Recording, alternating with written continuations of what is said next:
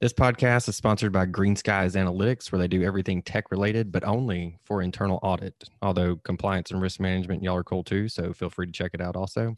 To find out more, please visit greenskiesanalytics.com, but it's more likely that you're just going to Google it. So to find out more, please Google Green Skies Analytics. Today we have Larry Harrington on the show. He retired as the chief audit executive at Raytheon a few years ago. And he's also the former global chairman of the IIA. And if ever there were a motivational speaker within the internal audit profession, it would probably be Larry. So I know this one's long. It's long for a reason. I'll tee up some of the topics that we're going to talk about, but I would suggest everyone, if it takes you a month to listen to it, listen to this one all the way through. Some of the things that we do talk about are why your refrigerator and your HVAC system security might cost you your job, which is a fantastic story. How to get the person on the plane that wants to talk to you while you want to take a nap, how to get them to not talk to you, how to do a culture audit on every audit. And when I say how to, I mean, I ask Larry, what are the specific questions that we should ask? And so he does that. And so when I said if it takes you a month, I mean, I take notes. It's very good, actionable advice.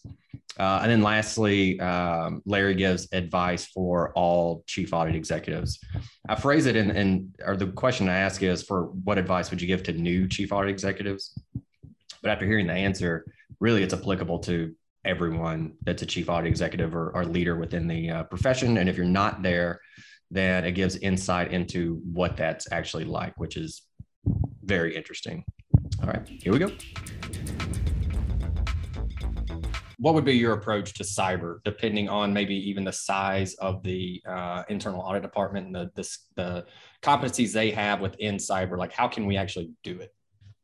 So, one of the things that I've always held as my three key principles for internal auditors is it's critical you do the right audits at the right time.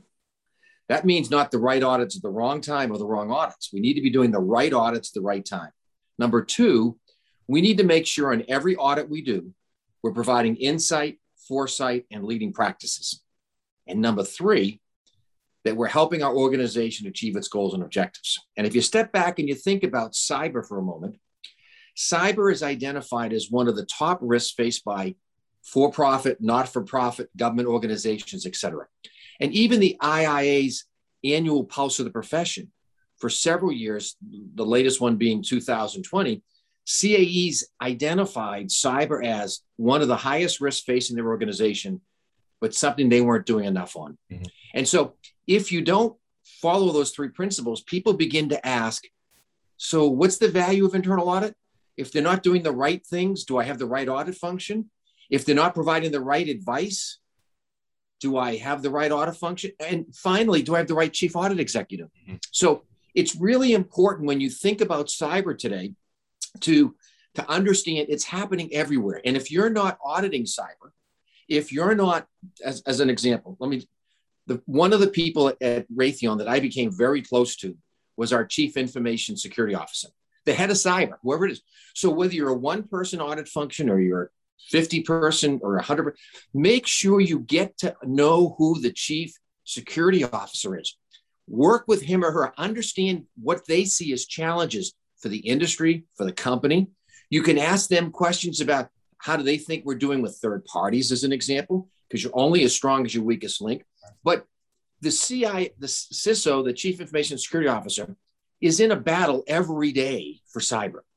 And they don't have a lot of allies in the company because everybody looks at them and says, gee, Trent, you just want to spend more money. You just want to do more and more. And yet they don't understand that today's cyber criminals are using today's technology to crack into systems written 10, 12, 15 years ago, long before cyber was the issue that it is today. In fact, anybody using Oracle or SAP is under daily attack. And that's almost everybody, because over 90% of the global revenue across the world is through those systems. And so one of the things that we can do by getting to know the head of cyber is we can start to understand from their perspective, where are the challenges? Where are the hurdles? Where are the gaps within the company?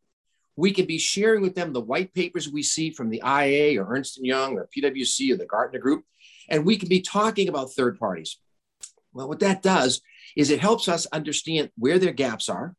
It allows us to help advocate to both management and the audit committee on where those gaps are. And why is it that they continually want new tools? Because these cyber criminals are so well funded and they're coming up with new ways. In fact, I tell people that what the cyber criminals have learned from the Institute of Internal Auditors is this thing called progress through sharing. And believe it or not, they really have their own best practice efforts to share things. And so when you start to understand this from the cyber perspective, the best way is from your security officer. Now, it gives you a chance to now start to articulate, to advocate what we need to do. But it also helps you start to think, where are the issues that I need to think as an internal auditor? So I'll give you a couple of examples. Oracle and SAP identify themselves, and they use third parties to help them identify weaknesses in their security. And they put out patches on a monthly and a quarterly basis. Here's the problem. When they put the patch out publicly, they tell you what the purpose of the patch is, what it's going to fix, etc. The cyber criminals are watching that exact same traffic. And therefore, they know that, okay, there's a problem I can identify. And there's been evidence today that within 72 hours of a patch being released, long before any company could implement the patch, they've already used that information to break into companies. And a study about a year ago, 2 out of every 3 US companies acknowledged they've been breached. Yeah. Now, the 1 out of 3 that didn't, a lot of people kind of suspect they probably were, and they either didn't know it or didn't want to acknowledge it. Yeah, that's what I was thinking when you said that stat. That's what I was thinking. So when you pick up the Wall Street Journal or any magazine today, you see we have breach after breach after breach. So someone's going to say, where the hell is internal audit? Why aren't they helping stop some of these? And when you go back to the IA's pulse of the profession, the CAEs don't feel comfortable. So the first thing is you got to get comfortable. So to me, what you do is you have those conversations with the chief security officer, the cyber team. You talk to some subject matter experts. Cyber is such a technical issue that even if you worked in the cyber division of PwC 3 months ago and you left that to come to work for your company, so much happens within that 3 months, you lose it. So you've got to, as a one-person shop or a 50-person shop, you've got to think about who are the subject matter experts that I can bring in to help me think through some things. Now, there's some other things that you need to be thinking about. Every single point of entry and exit to the internet is a vulnerability. Today, we have refrigerators that connect to the internet. So you may have a refrigerator in your cafeteria that is communicating with the internet. And so one of the things internal auditors need to do working with their company is identify every single point of entry and exit, and then look at the controls around that. You know, I'll give you a real life example. There was a retailer a few years back, and in order to achieve their goals and objectives with less energy and smaller carbon footprint, et cetera, their facilities folks wanted to implement a new HVAC system connected to the internet that would allow them to monitor and oversee and really cut down the cost of heating and cooling. They submitted the capital appropriation request. It got approved by the finance folks with an ROI that was acceptable. Nobody in facilities, nobody in finance thought about, gee, I wonder if we should talk to the IT folks about the cyber implications.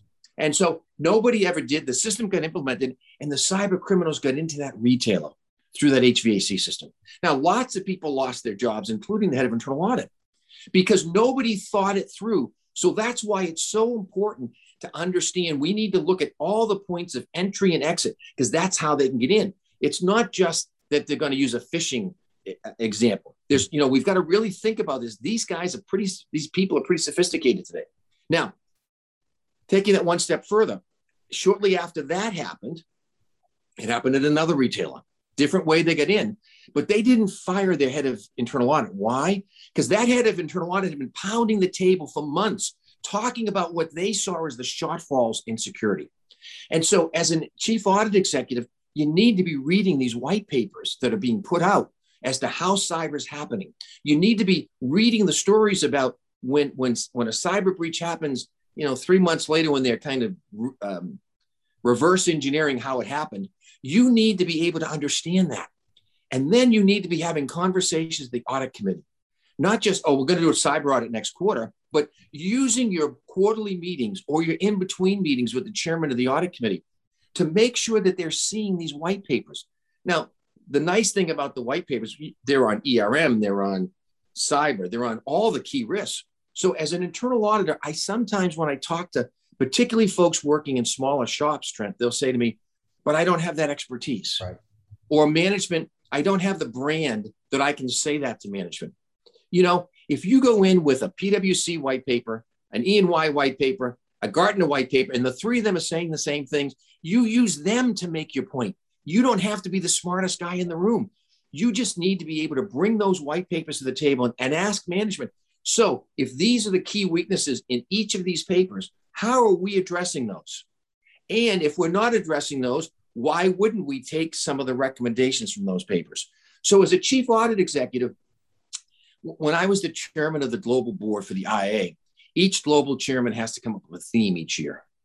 And my theme was invest in yourself.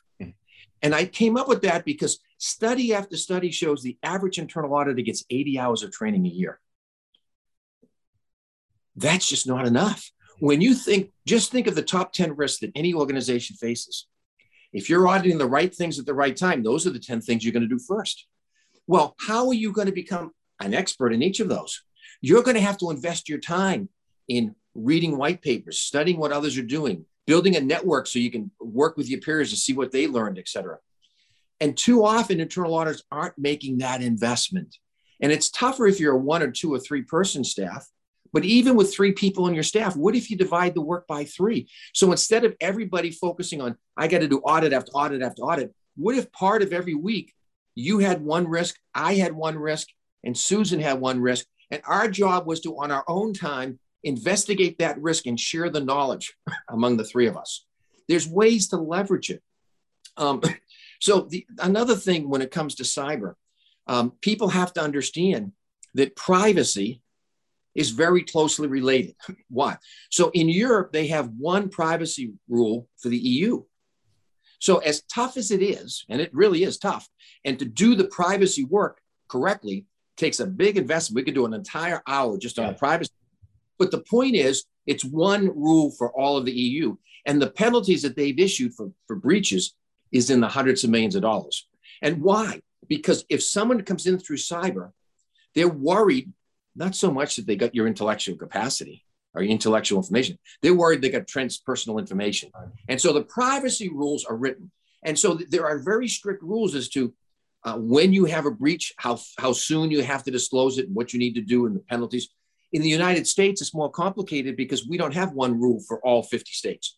So California has theirs and New York has theirs, and everybody's going differently.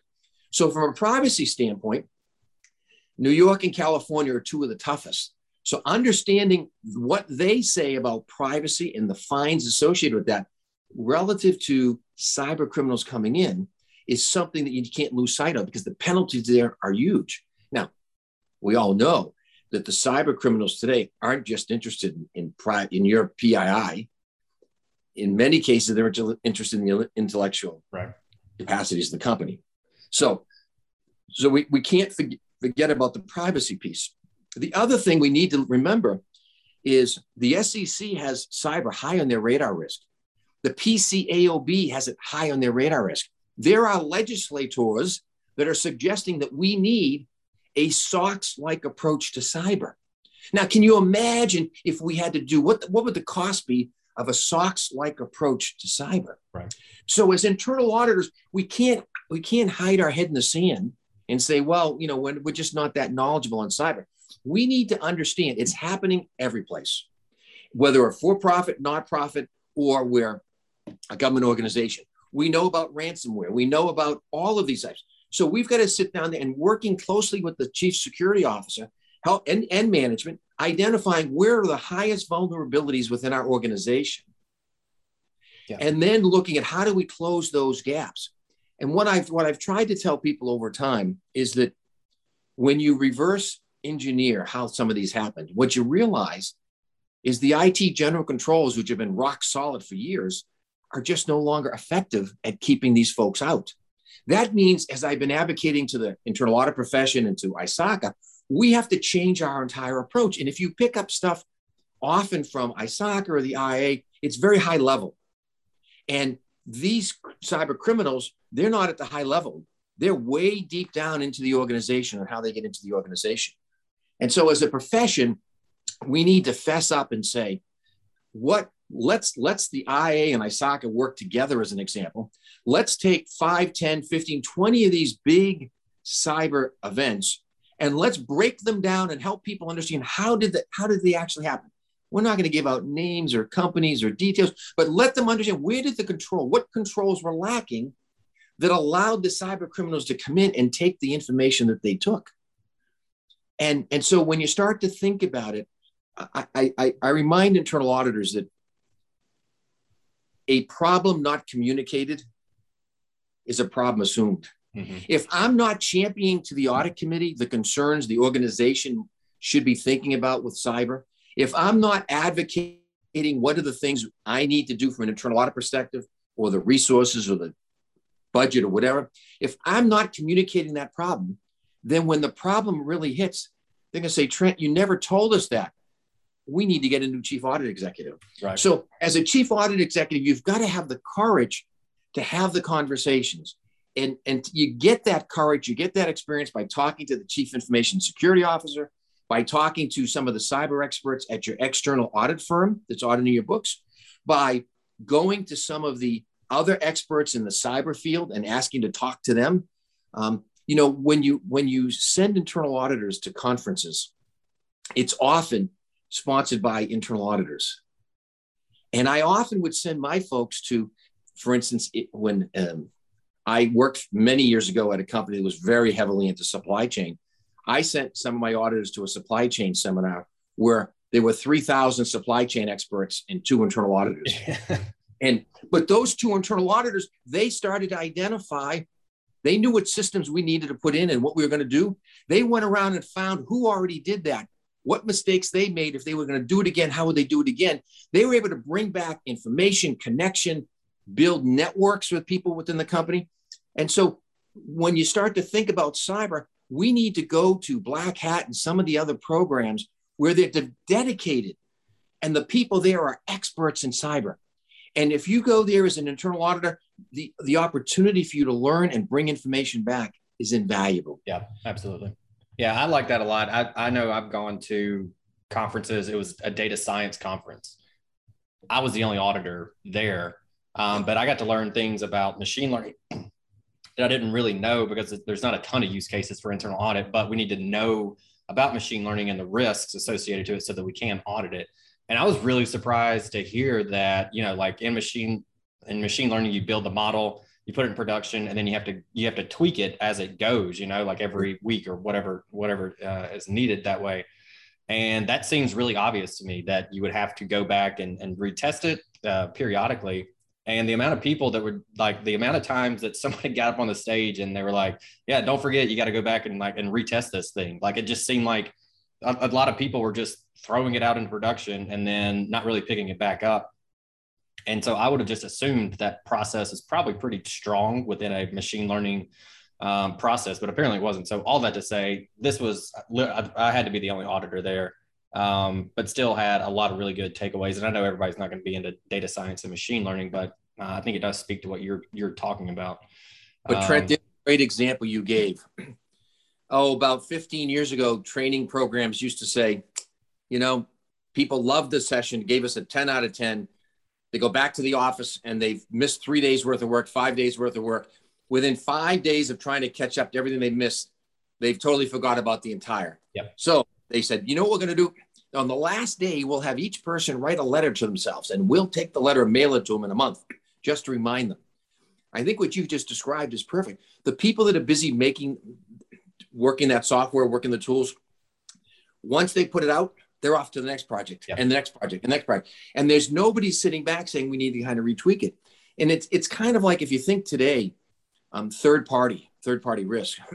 So many organizations, particularly manufacturing organizations, but not just manufacturing, there's almost every industry relies very heavily on third parties.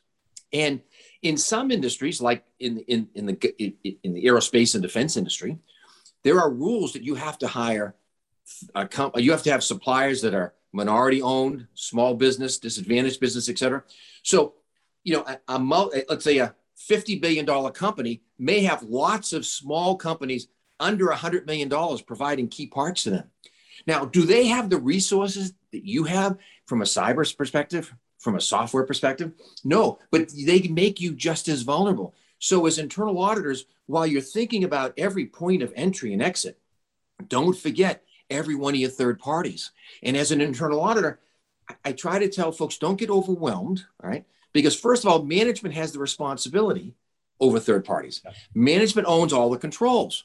So part of what you have to do is know the right questions to ask.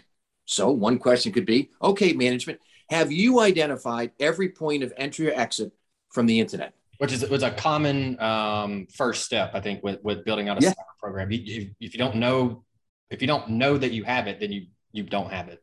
Right. And so what you just have to know initially is how to ask the right questions. So a question could be, on those third parties that we use in the company, what controls do we have we put in place to test to make sure that they're as strong as we are?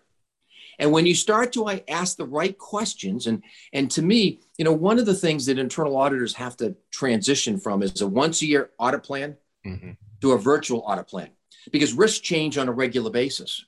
And to me, you should be doing your risk assessment throughout the year, not just once a time. Spending some time on these key things is really important to be able to ask the right questions. You don't have to know how does the company protect against third parties. You don't have to know how does the company do this, but you have to ask the question.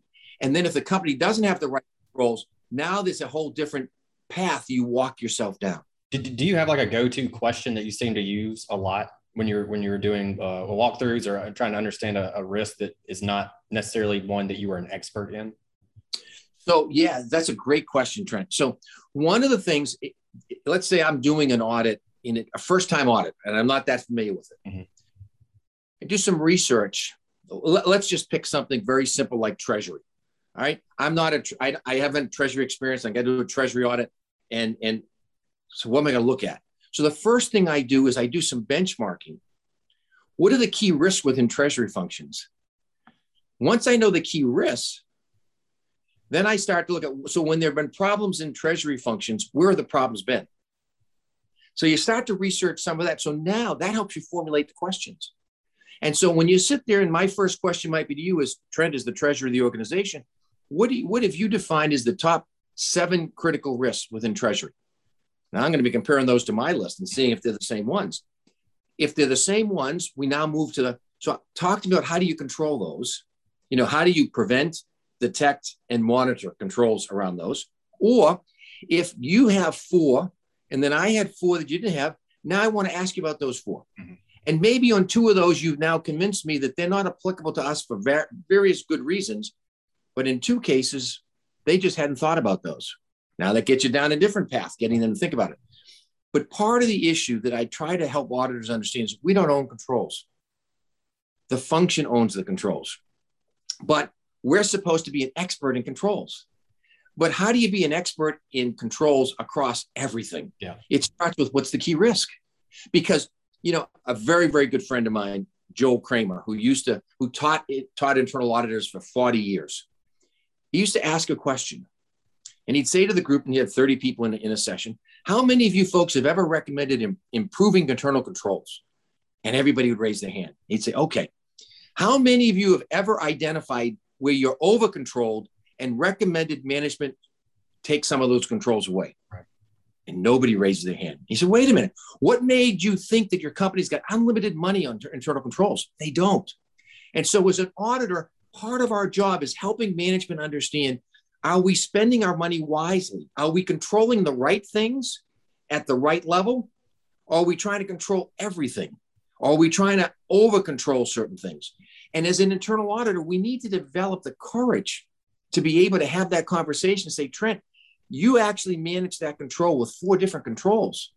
Do you really need 4 different controls? And in fact, one of the things, I know it's a little off topic, but one of the things that we always did at Raytheon is we would identify manual controls versus automated controls.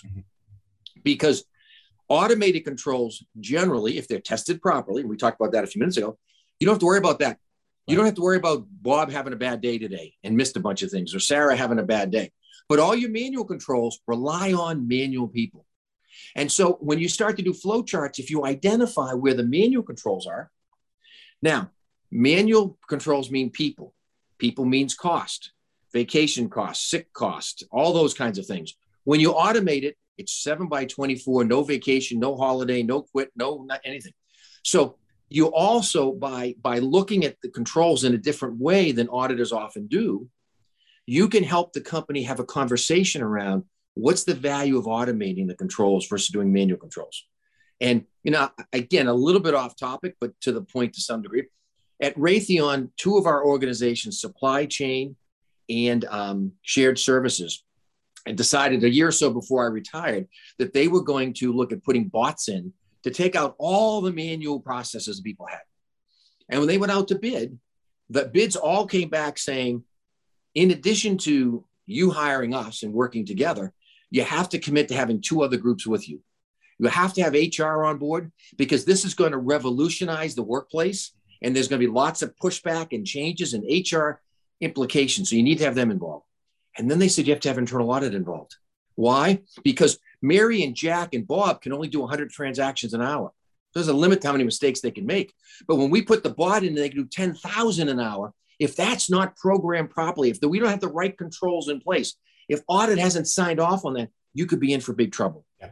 And so we actually worked hand in glove on those 2 projects. And so again, it gets back to, if you can build a brand, you don't have to be the smartest guy in the world, smartest woman in the world, smartest person. But if you can use the white papers, if you can use your network of connections, I mean, take yourself, Trent. I don't know how many people you've interviewed over time, but there's probably, if someone called you and said, Trent, I'm having a question, you'd probably give them 3 different people they could talk to, right? Because you become invaluable. Part of your brand is the relationships you have with other people. And as internal auditors, we have to understand we don't need to know everything, but we need to know where to go to get whatever we need. Yeah. And sometimes it's a person, sometimes it's a peer, sometimes it's someone else in the company, sometimes it's the white papers. But that's why you have to invest in yourself. You have to put the hours in up front in order to make sure you can ask the right questions. You hit on brand a couple times. I know that's something that a topic of interest to you. Can you talk about that in the context of the individual auditor and then as well as the internal audit department? 20 years ago, I was the chief audit executive hired to turn around an audit function at a large insurance company. And I wanted to put a mission statement together. And I brought a professional in. And we had 150 in the department. And he worked with all 150 people. We came up with a fairly long paragraph that described our mission. And I was really pleased and excited because it involved everybody in the organization. And I was showing it to a friend of mine who just started laughing. And I said, what do you mean? What are you laughing about? He says, Larry, I'll bet you the best steak dinner, you pick any place in the United States and I'll even fly you there. Let me come into your organization in a month and let me walk around and let me just pick 10 people at random and see if they can tell me what your vision is, what your mission is. I lost, he won. Yeah. So when I got to Raytheon, I learned that lesson and we created one that was very simple. Create positive change with a sense of urgency. Positive change, sense of urgency. And we spent constantly talking about what does positive change mean? It isn't just doing audits. Mm-hmm. What is positive? And what does sense of urgency mean? And so when I would start to work with people, I'd help them understand, what do we want to be known for? So now we'll step back for a second to, if Trent was working for me. Trent, what is your brand? What do you mean what's my brand? Well, what's Coke stand for? What's Pepsi stand for? What's, but what about you, Trent? When people describe you, do they use words like passionate, enthusiastic, bright, inquisitive? What are the words they use to describe you? And so one of the things I used to do exercises with groups of folks, and I'd say to all of them, I want you on your own to identify 3 people who you think are leaders. I don't care who they are. I want you to go and interview those leaders. I want you to explain to them why you selected them. So what is it that was so good about them? And then I want you to interview, how did they get good in those things? And people would come back and report. We often had groups of 10. And you'd see a priest, a nun, a father, a mother, a school teacher, a friend, an executive. I mean, there was no, you couldn't correlate like everybody came from the same. No, they were little league coach. They were all over. But when each person described the attributes of that leader, their ability to listen, their ability to empathize, their ability to coach, to mentor, stay cool in hot situations, always look at the positive versus the negative. As they started to go through, two things happened. One, they started to come up with a list of real good assets that they'd want to be known for. And they'd say, isn't it interesting that what made that police officer successful was the same thing that made the nun successful, which is the same that made the executive that and so people, as they would come together to share their notes. And so it starts with understanding, who do you want to be when you grow up? What is it that you want to be known for? Do you want to be known? There are some people, when you walk up to them and say, hey, Trent, how you doing? Oh my God, what a terrible week. And they're just very negative people. And there are other people, no matter what happens, they're just so positive. And so to me, personal brand is so important, because whether you know it or not, you have a brand. And your brand may be that you just appear to be negative, or you never speak up, or you appear to be introverted. People, before you even open your mouth, people are already assessing who you are. So I try to help people understand that at the youngest of age, you need to think about brand and what do you want to be known for? What are those attributes? And you learn some of those from looking at successful people that you admire, but also looking at people you don't admire. But the ones you don't admire, I don't want to have that quality. Yeah. But one of the things, once you start to do an inventory of what I want to be known for, you then have to do an assessment. And so survey 10 or 20 people that know you. Ask them to describe you using one word, just one word. You get those 20 words back. Do any of them match the ones you thought were important? If they don't, then you already have a disconnect between what you want for a brand and what you have for a brand. Yeah. And it helps you start to identify what are the things you need to do. You need to, I coach people by having an elevator speech. What happens if you're in the elevator, the door opens and the CEO or a vice president or some big influential person steps in? What do you do? Oh, it's really hot out today, isn't it? Oh, it's raining. Do you take the 2 minutes between the 9th floor and the 2nd floor to introduce yourself, to talk about what you do?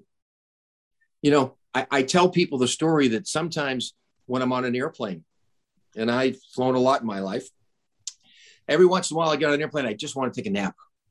And I'm sitting next to someone who just wants to talk. And so what I'll do to them is I'll say, so what do you do? And Trent will tell me what he does. And then Trent will say, so what do you do, Larry? And I say, I'm an internal auditor. And the conversation stops right there. And I get to take my nap. Okay. Because most people perceive internal auditors as negative. They don't see us as doing the right things at the right time, providing insight, foresight, leading practices, helping the organization achieve its goals and objectives. So when I'm not interested in taking the nap, I talk to them with as much enthusiasm I can find without using the word internal audit at the beginning, only at the end. Yeah. And they'll often say at the end, I wish our internal audit department was like that. Yeah. But it all, because it's the perception, it's your brand, it's the, how do you communicate with enthusiasm what it is you do? And, I'll tell you one story. I had a situation. I got a call from one of our vice presidents one day, and she said, Larry, she said, as you know, your folks had just finished an audit of Area A. And I said, yes. And I understand it wasn't very good. And she said, yes. And she said, I just want you to know that when you were doing your planning process for the year, the director in that area had argued with us that she saw that as a weakness in our area and she was going to audit it. We were convinced there was no problems there and said, it's below the line. We're not going to focus on it. Do the audit if you want, but it's a waste of time. Well, Larry, it turns out she was right and we were wrong. And these are significant things. So here's my question, Larry. I have two questions. One is, you have a vision to create positive change with a sense of urgency. Do you really believe that? Or is that just smoke? Yeah. And the reason why I ask you that, Larry, is you and I both know who my boss is. And I'll spend the next 3 months just getting my butt kicked from one end of the building to the other. And that'll take away the time I have to fix this. So if you really believe in your mission, why don't we take this audit and suspend it? I know what I need to get fixed. Give me 60 days to get it all fixed. Finish the audit on day 61 or 65 and let the chips fly as they may. but I can commit to you that we'll get it flawless by then. I said, let me think about it. I called the chairman of the audit committee. We had a great relationship, and I explained it all to him. And he said, Larry, you and I both know the CEO quite well. And we know that she'll be kicked from one end of the building to the other for the next 2 months. He said, so if you trust her that she's going to get it done, and you really do believe in creating positive change, then why are we even having this conversation? And my answer was out of respect for you, because I respect your input. Well, we went back. In 45 days, they had the whole area cleaned up. We were able to issue a report that talked about, because, we didn't just issue a clean report saying everything's wonderful, but we talked about the progress where they took it from point A to point B. We gave them credit for doing the work. I didn't need 2 bonus points from the CEO because I made them look bad because I found a problem area. It was about positive change. And the way I was compensated, did I create positive change with a sense of urgency?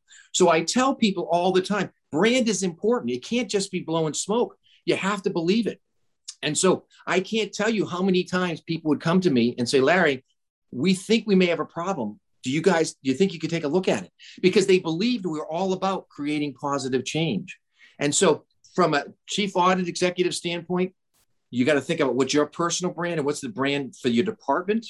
And then when you go to recruit, you want to recruit people that are going to embrace that brand, not resist that brand. And so one of the things that I talked about whenever I would interview people is, how much have you invested in yourself in the last year or two? How much are you willing to invest going forward? If you're not the kind of person who's going to invest in yourself, then I don't want you in my organization, because part of my culture is people who are willing to invest in themselves. And I want to, I would have a profile. It's funny when you start to, over a career, you start to look at who are the most successful people, kind of going back to my exercise. And you find out that, I had music majors. I had finance majors. I had all different kinds of majors. But what is it made them so successful? It was the innate ability to look at something from a different perspective, to ask great questions. Tony Robbins, someone you and I have talked about before, Tony talks about, it's not the first question that's that important. It's the follow-up question that's so important. And when you're going back to cyber, when you start to ask the questions, you've got to be ready to ask the follow-up questions and the follow-up to the follow-up questions, because those are the ability to be able to ask good questions. So many internal auditors, Trent, are introverts. Mm-hmm. So we don't build the networks we need to build, right? As I said earlier, just a few minutes ago, those that listen to your podcasts know you're a guy that knows lots of influential people. And so if they have the courage, which they often don't, to get out of the introvert and call you and say, hey, listen, you don't know me, but I listen to one of your podcasts and I got an issue. Who do you think might be able to help me? If we could only learn to build our networks, and yet what we do is we use our networks when we need them. Mm-hmm. You build a network when you don't need it. Yeah. Like when you need money, banks don't want to loan it to you. Yeah. Or they only want to loan it to you when you don't need it. So you've got to build up a savings account. Well, think of networks the same way. We need to invest as chief audit executives and as auditors. We need to invest in building our relationships as far and as wide as we can, because the wider and the deeper it is, the more people, the higher the chance someone's going to know the answer to the question that we don't know the answer to. And you mentioned like someone reaching out to me if they had a question, I could introduce them to somebody. So I'll let everyone know. I love introducing people to each other that don't know each other. Like it makes my brain happy to write that email and try to find like a few things about each person that I think might, they might find interesting or whatever, and then do the introduction. So if there is anyone if there's someone that is on the show that you want to meet or something, like this is about the public announcement, shoot me a message on LinkedIn. I'd be glad to help. Larry, you talked about recruiting a second ago, and that's a topic I wanted to get your opinion on. So after we had our initial conversation, I sent a message to the person that introduced us together. And I said, if Larry comes out of retirement, I'm going to go work for Larry. So you have this like natural positivity about yourself that is attractive. And so I could see how for someone like yourself, it is maybe not easier, but maybe it comes more natural, the ability to retain talent. And right now we're talking about the great resignation that's going on. Yep. And people are leaving all over the place, or leaving one institution so they can go, or one organization so they can work remote for another one. And so how can we retain better talent, and how can we retain the talent that we have while also attracting the best talent? Well, that's a great question, Trent. And let me just remind everybody that it's about creating positive change with a sense of urgency. Now, not everybody I recruited into internal audit wanted to spend the rest of their life working in internal audit. They wanted to work in finance or IT or supply chain, right? So one of the things I learned early on in my career is if I'm going to build a brand within the company I worked for, one of the brands that I want to build is my ability to attract the kinds of people they all want to hire, right? And most people, not all, but most people don't want to be a career internal auditor. They want to use internal audit to get from point A to point B. Now, so you need to have a variety of people in internal audit, some who want to stay within internal audit for a long time. And some of those, it's about helping them as well. Because, in any audit organization, there's only so many slots. I can't tell you how many directors or vice presidents or senior managers are working at many other companies that started working with me at one point. And I did a speech one time at a GAM conference, and I had 4 or 5 chief audit executives all come up to me because they had worked for me and they wanted me to know that they were where they are because of their experience with me. And then the 5 of them all started to talk and kind of share stories. So again, it's not about how do I attract the right people that are going to make me good.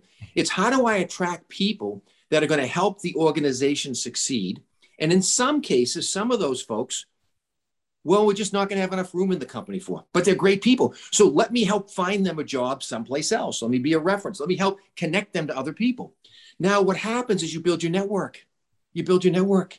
And so you have to think about this long term, but it starts with understanding what kind of people do you need in the organization? Introverts or extroverts?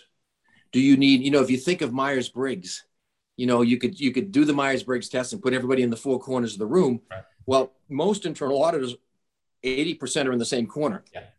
So when I was at an insurance company, head of internal audit, and I'm going through this major change, I brought 2 recruiters in who'd hired for years. And I said to them, I want to hire 2 nurses. And they looked at me like, what? Yeah. I said, we provide healthcare and we provide healthcare auditing. My auditors don't understand what's really going on in healthcare. I want a couple of nurses with MBAs, but I don't just want nurses. Here's the kind of personality I'm looking for. They need to be inquisitive. They need to be, you walk through the care. Both of those nurses were with me less than 2 years before they moved into the business. The business grabbed them because they were so valuable, right? So sometimes we try to hire people in our own like and image. We need to have a diversity of talent today. And so we need to have people with the right skills, the right willingness to learn, the right investment, the right attitude. And then we need to provide what it is that they need. So for instance, Trent, if he's the kind of person who is inquisitive and wants challenges, I can't put him on the same audit 3 times in a row. I got to give him different things all the time. And so as a chief audit executive, you then have to, when you get these assets working for you, you've got to figure out a way, how do I push them? How do I give them push assignments, challenge assignments? How do I continue to expand the things that are important to them? How do I coach and mentor them to get the exposure? And over my career, I've been very fortunate at being able to attract those kinds of folks, and our businesses then hire those folks out. And then what happens is at Raytheon, we hired people out of HR to join internal audit, out of legal to join internal audit, out of supply chain, because what those folks start to realize is, wow, what other department in the company gets to see every operation? Who gets to present to senior management? What are the things that they learn? And so they would come to internal audit and rotate for a year or two and go back. People say, well, what do they know about internal auditing? I could teach them internal auditing. But I knew the business skills I was looking for. I wanted people that could look at things differently. I wanted people who could be inquisitive. I wanted people who could ask good questions, who could ask the good follow-up questions. I wanted people who could relate to other people. Just think about it, Trent. If I'm interviewing you for, you're the payroll person. It's a very simple example. How often are they audited? How often are they interviewed by an auditor? the first thing I learned is if I can put you at ease, if I can make you comfortable talking to me, then it's going to be a very different interview than if you're petrified as to what to say or how to say things to me. And so though you look for those kinds of people, and then you provide an environment where they're going to be continually challenged. They're going to continue to learn, and you learn as well. And I'll give you another example. We had an audit going over in the UK at one point, a couple of years ago, and the team came to me, including the in-charge, saying the in-charge had maybe it was a 9-month-old child. And so she was going to manage the job from Boston. The team was going to go to the UK. And she said, I'll get up at like 3 a.m. so I can work the same hours as the team, et cetera. And my first reaction was, I don't know how that's going to work. The team needs you as the in-charge on site. You need to be able to interact with them, to be real-time questions. You need to build a relationship with the customer, et cetera. And as I was driving home that night, I thought, what a fool am I? She's one of my top talented people, and it's a great team. What's the worst that can happen? We try it, it's not as successful. So the next morning, I called her into my office and I said, I want to talk to you about yesterday's meeting. She said, well, I want to talk to you first. So I went home and talked to my husband last night. And he said, you promised me and you promised Larry that Ethan would not impact your career at all. And here's the first chance for you to do an international audit and you're backing away from it. That's wrong. So it's up to me. I will take care of Ethan for the 2 weeks you're gone. It'll be my responsibility to step up. She said, so we're all set. We're ready to go. And I said to her, well, so let me tell you what I was going to tell you. All right. I'm a fool and we need to try new things. And you've shown me over the years that we can try new things. So if you and the team are willing to commit to do it, because at the end of the day, it's all about achievement and results, not about process. Mm-hmm. And so I've told that story many times because I learned, because every one of us can fall in a trap. Your employees are looking at you all the time. So while you're talking about innovation and creativity and trying to do and challenge people, they're looking to see if you walk the talk. And not always do we walk the talk, but to be able to go back the next day and say, I was wrong. You were right. Let's try it. So as a leader, they're always looking to you. Are you pushing them for their best interest? Are you helping them succeed? And when they see you help someone who actually leaves the company and gets a promotion someplace else, and they keep in touch, they say, wow, you really do care about people. And so at the end of the day, when you ask people why they leave companies, it's generally not for more money. That comes often as an after effect. Right. It's because they didn't like the boss. Mm-hmm. They didn't like the environment. So as a chief audit executive, you got to create an environment where you attract the kinds of people that will prosper in the culture that you're creating. And then you need to foster that culture constantly.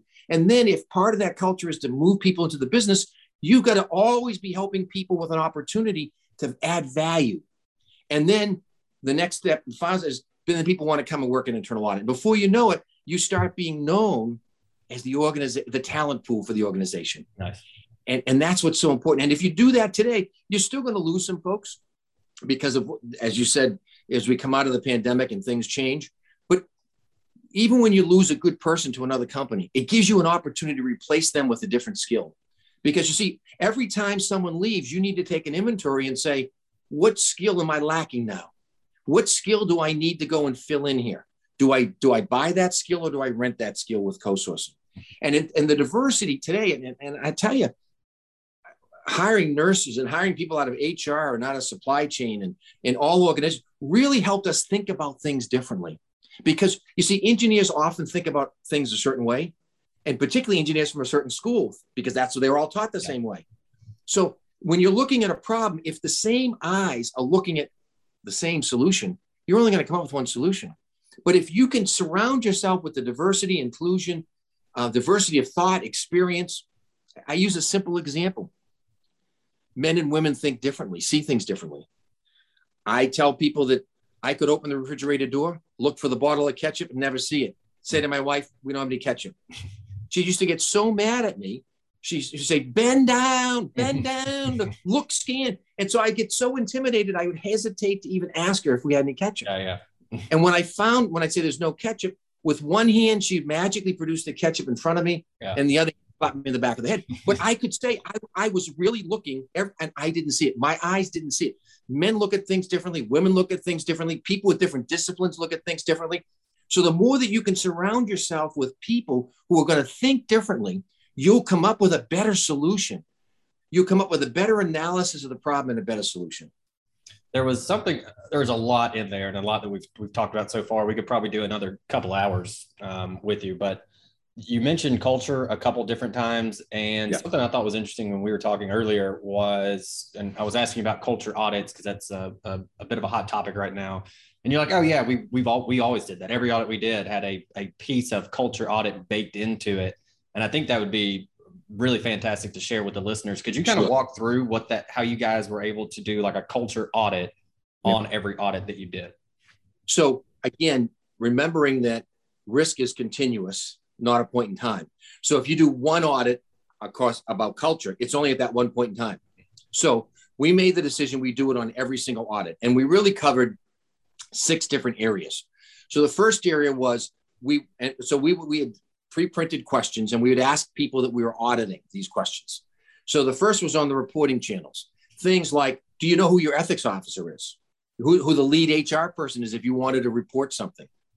Are you familiar with how you'd report something that you thought was unethical, unusual, whatever? Then we move into the code of conduct, the company's code of conduct. Do you know how to access the code of conduct?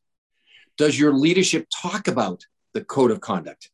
And what do they say about the importance of the code of conduct? And then the next series of questions would focus on the company culture.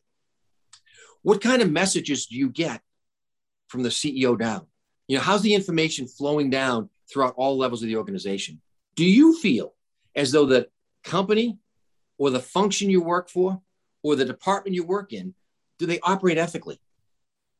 And do we as a company, or does your function or your department, do they reward the right behaviors or the wrong behaviors?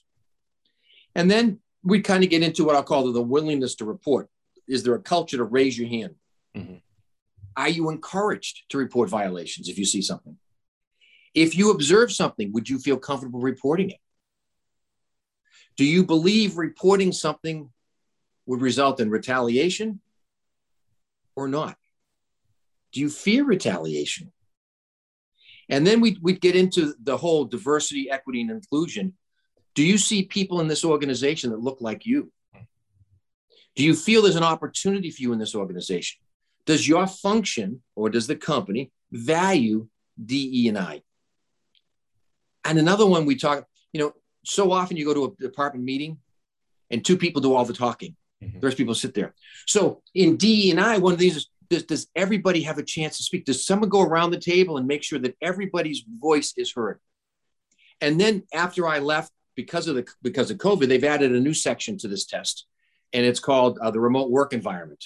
And so they asked some questions about how different is the remote work environment from being in the office. For instance, how connected are you still to your supervisor, your fellow employees? Are there any processes or controls different doing work at home than doing work in the office? So we would ask those 6 categories. There's a bunch of questions in each category, and we'd ask them the different people in the organization at all different levels. And what we would then do is we'd share the results, not as part of the audit report, but we'd share the results because they weren't scientific, they weren't meant to be scientific, with local management to give them a feel. And then every 6 months, I'd sit down with the CEO and the audit committee, and I'd review collectively, what have we seen over the last 6 months across more functions? Where might we focus more effort, more energy on, et cetera? And so the audit committee found it much more helpful than doing one audit a year or one audit every couple of years on culture, because on every audit, we could understand, do they understand what the company stands for? Do they understand how to report violations? Are they afraid to report those? What's the culture within diversity and inclusion and management, et cetera? So it really gave us some insight into what the culture was within that function we were auditing or that department we were auditing, et cetera. But it allowed us to look across a larger spectrum over a longer period of time and really give some insight. Because, unfortunately, I tell this story. At the insurance company I worked at 20 plus years ago, the CEO said to me one day, he said, Larry, let me just tell you, I got on the corporate plane the other day and they told me, Mr. So-and-so, I'm sorry, we have no tuna fish. All we have is roast beef today. He said, fine, no problem. I get off the plane and I said to him, that was the best roast beef sandwich I ever had. Larry, I can't get anything but roast beef on that plane anymore. They think that now that they read my mind, I only want that. He said, I want you to understand as the chief audit executive, I don't want you to read my mind. I need you to inform me. I need you to help me understand what other people are thinking, doing, and acting. Because in my case, Larry, everything gets filtered up to me. And I need you as the chief audit executive to be unfiltered. And so again, as a chief audit executive, in your conversations with management, your conversations with the audit committee, you need to be unfiltered. And I don't mean unfiltered, you say crazy things. Yeah. I mean, you still have to think about your personal brand. But the point is, they want to hear what they don't want to hear. And if they don't want to hear what they need to hear, then that's not the organization for you. So again, part of your personal brand is making sure you've picked the right company to work for. Because if you see ethical issues or you see compliance issues, you look in the Midwest, just last month, one of the largest utility companies in the Midwest paid a $300 million fine and a huge consent decree because they admitted to bribing state officials. Right now, so the CEO lost his job and others, you can be sure the board did. So you've got to work for an organization that truly believes. And I've been fortunate. The companies I've worked at really wanted to know what they needed to know to be better. And it was always welcome to raise your hand and share information. Now, sometimes it's hard. And sometimes, they push back at you, prove it. And that just tells you I haven't provided enough evidence. I haven't provided enough documentation. And so as a chief audit executive, you've got to remember, nobody has to accept anything you say just because you said it. You always have to have the business case.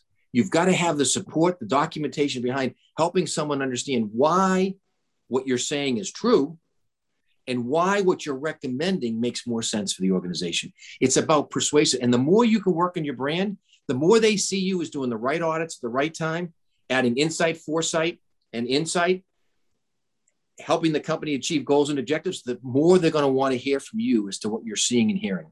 And the more you're right, the more they're going to ask you for more and more opinions. Yeah, I think the whole episode has been great. The specific culture questions that you have there that people can literally just pause, write it out, and have, basically a culture audit, almost a continuous monitoring culture audit.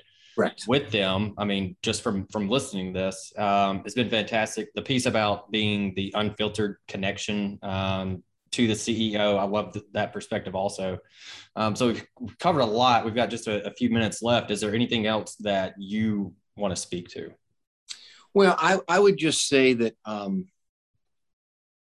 to those that are new chief audit executives or chief audit executive of a smaller company, don't be afraid to reach out to people like myself and others. We'll spend time coaching or mentoring or helping you answer some questions. I get them all the time. The best thing about our profession is it's known for progress through sharing. And so we share information. Yep. And so as a new CAE, for instance, it's important before you take the job to understand what are they trying to achieve? What was it that the last person was so successful at and not so successful at? What is it that they want out of the organization? Too often I've heard people say, we want a change agent. And they come in to change things and, that's not what we wanted, kind of thing. So it's really important as a chief audit executive to make sure that the company you pick really wants what they say they want. And that's what you want to be. And then it's, I was fortunate. I've always had very good audit committee chairs. I would meet with them in between each meeting, usually either on the phone or in person. And you develop a relationship over time. But remember, they're only in the office 4, 6, 8 times a year. So they rely on your eyes and your ears. So my chairman would say, Larry, let me ask you, my chairman always had a rule. And I'm not saying this for everybody, but it was for me. Larry, I'll share things with you that I'll deny. You can share things with me that you deny. Mm-hmm. We have to be in partnership with each other. You see things and hear things. I need to hear that. And I may see things and hear things and I need you to validate or invalidate it. And so we would have very candid conversations about culture, about people. He'd say, for instance, they might say, we're thinking of making these changes. What do you think, Larry? What's the pluses? And it was always one-on-one, never taking notes, never documenting what I said or didn't say, or vice versa. But you want to create that brand, that relationship where they trust your judgment, your insight, and your foresight, and that they're able to share some things with you because they want to know, how's that going to play out? What's the impact?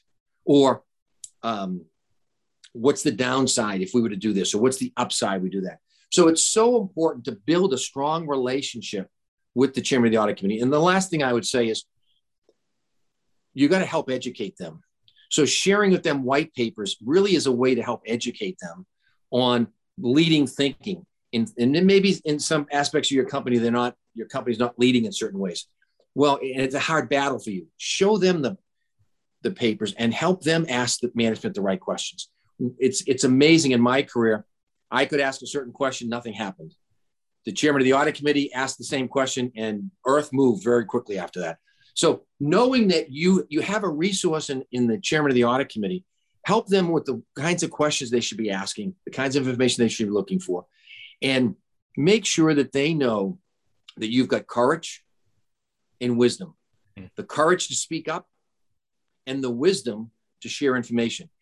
My chairman never thought I was infallible and that my point of view was my point of view, not necessarily the right point of view, but a point of view to be considered. They didn't expect me to be perfect on everything, but the one thing that they expected is courage. And in a one-on-one meeting, they expected me to tell them what they needed to know, even if they didn't want to know it. And so when in executive session, they would often ask you questions like, do you have enough budget?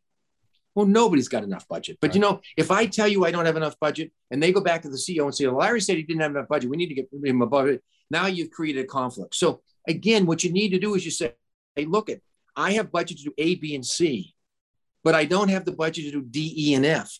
If you as an audit committee think D, E, and F are really important, then we need to talk about how I get some more resources. But you don't want to dump a problem on the audit committee. That's not what it, you don't just dump on them. But what you want to do is you want to get them to be co-owner of the problem. All right. I can do so much with my resources. I think I should be doing D, E, and F, but I don't have the expertise to do that. Help them become part of the solution. Don't dump the problem on them. But if they know what the issue is, going back to the two examples in cyber, one, they let the CAE go. The other one, they said, we should have been listening to the CAE. That's what you want to do as a new CAE. Have those conversations, build the trust, build the insight, show them that you can make a difference. And they'll back you up 99% of the way. I've never had a chairman of the audit committee that didn't back me up when I needed to be backed up. Yeah. So this has been fantastic, but I feel like I've said this 4 or 5 times now where I go, my favorite part was this thing. And so there's been like 4 or 5 of those, but the insight between the relationship between the CAE and the audit, the chair of the audit committee was very, very interesting. I had not heard it quite like that before. So I definitely appreciate that. I know the new CAEs will appreciate that. I know probably CAEs that have been doing it for 5-10 years might look at it and go, oh yeah, it's probably changed my approach and how I have that relationship with them. So really fantastic, Larry. Can I give you just one more quick example? Please. So the CEO of Raytheon, when he would pick up the Wall Street Journal and read a problem like Wells Fargo or Volkswagen, right, he would call me and say, Larry, we got a board meeting coming up in 3 weeks, 4 weeks, whatever. I need you to do a report. What happened at Volkswagen? What happened at Wells Fargo? You got plenty of contacts and they'll figure out what happened, and then help the board understand, could it happen at Raytheon? Could it not happen at Raytheon?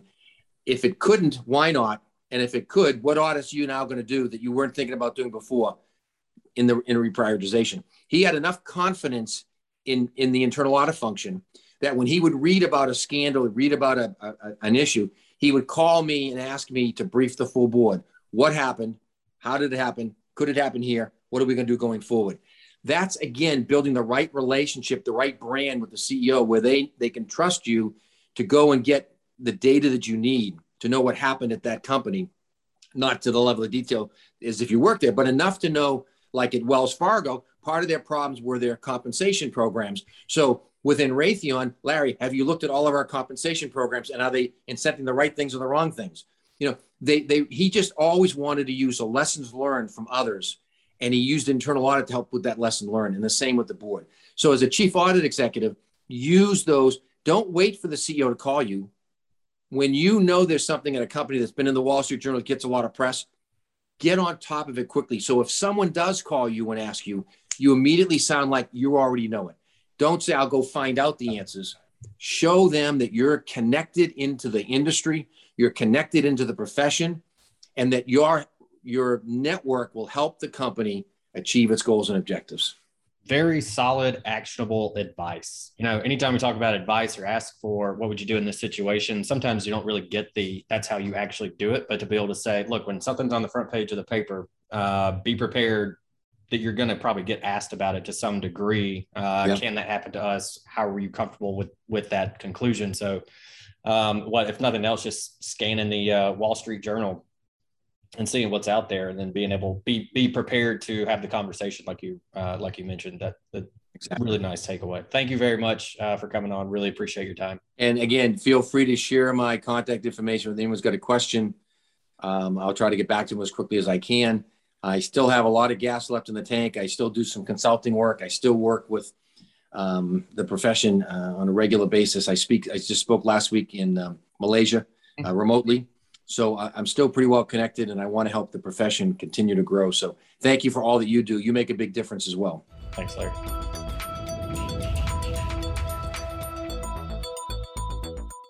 If you enjoyed the podcast, would you please consider leaving a rating on iTunes or whatever platform you're listening on right now?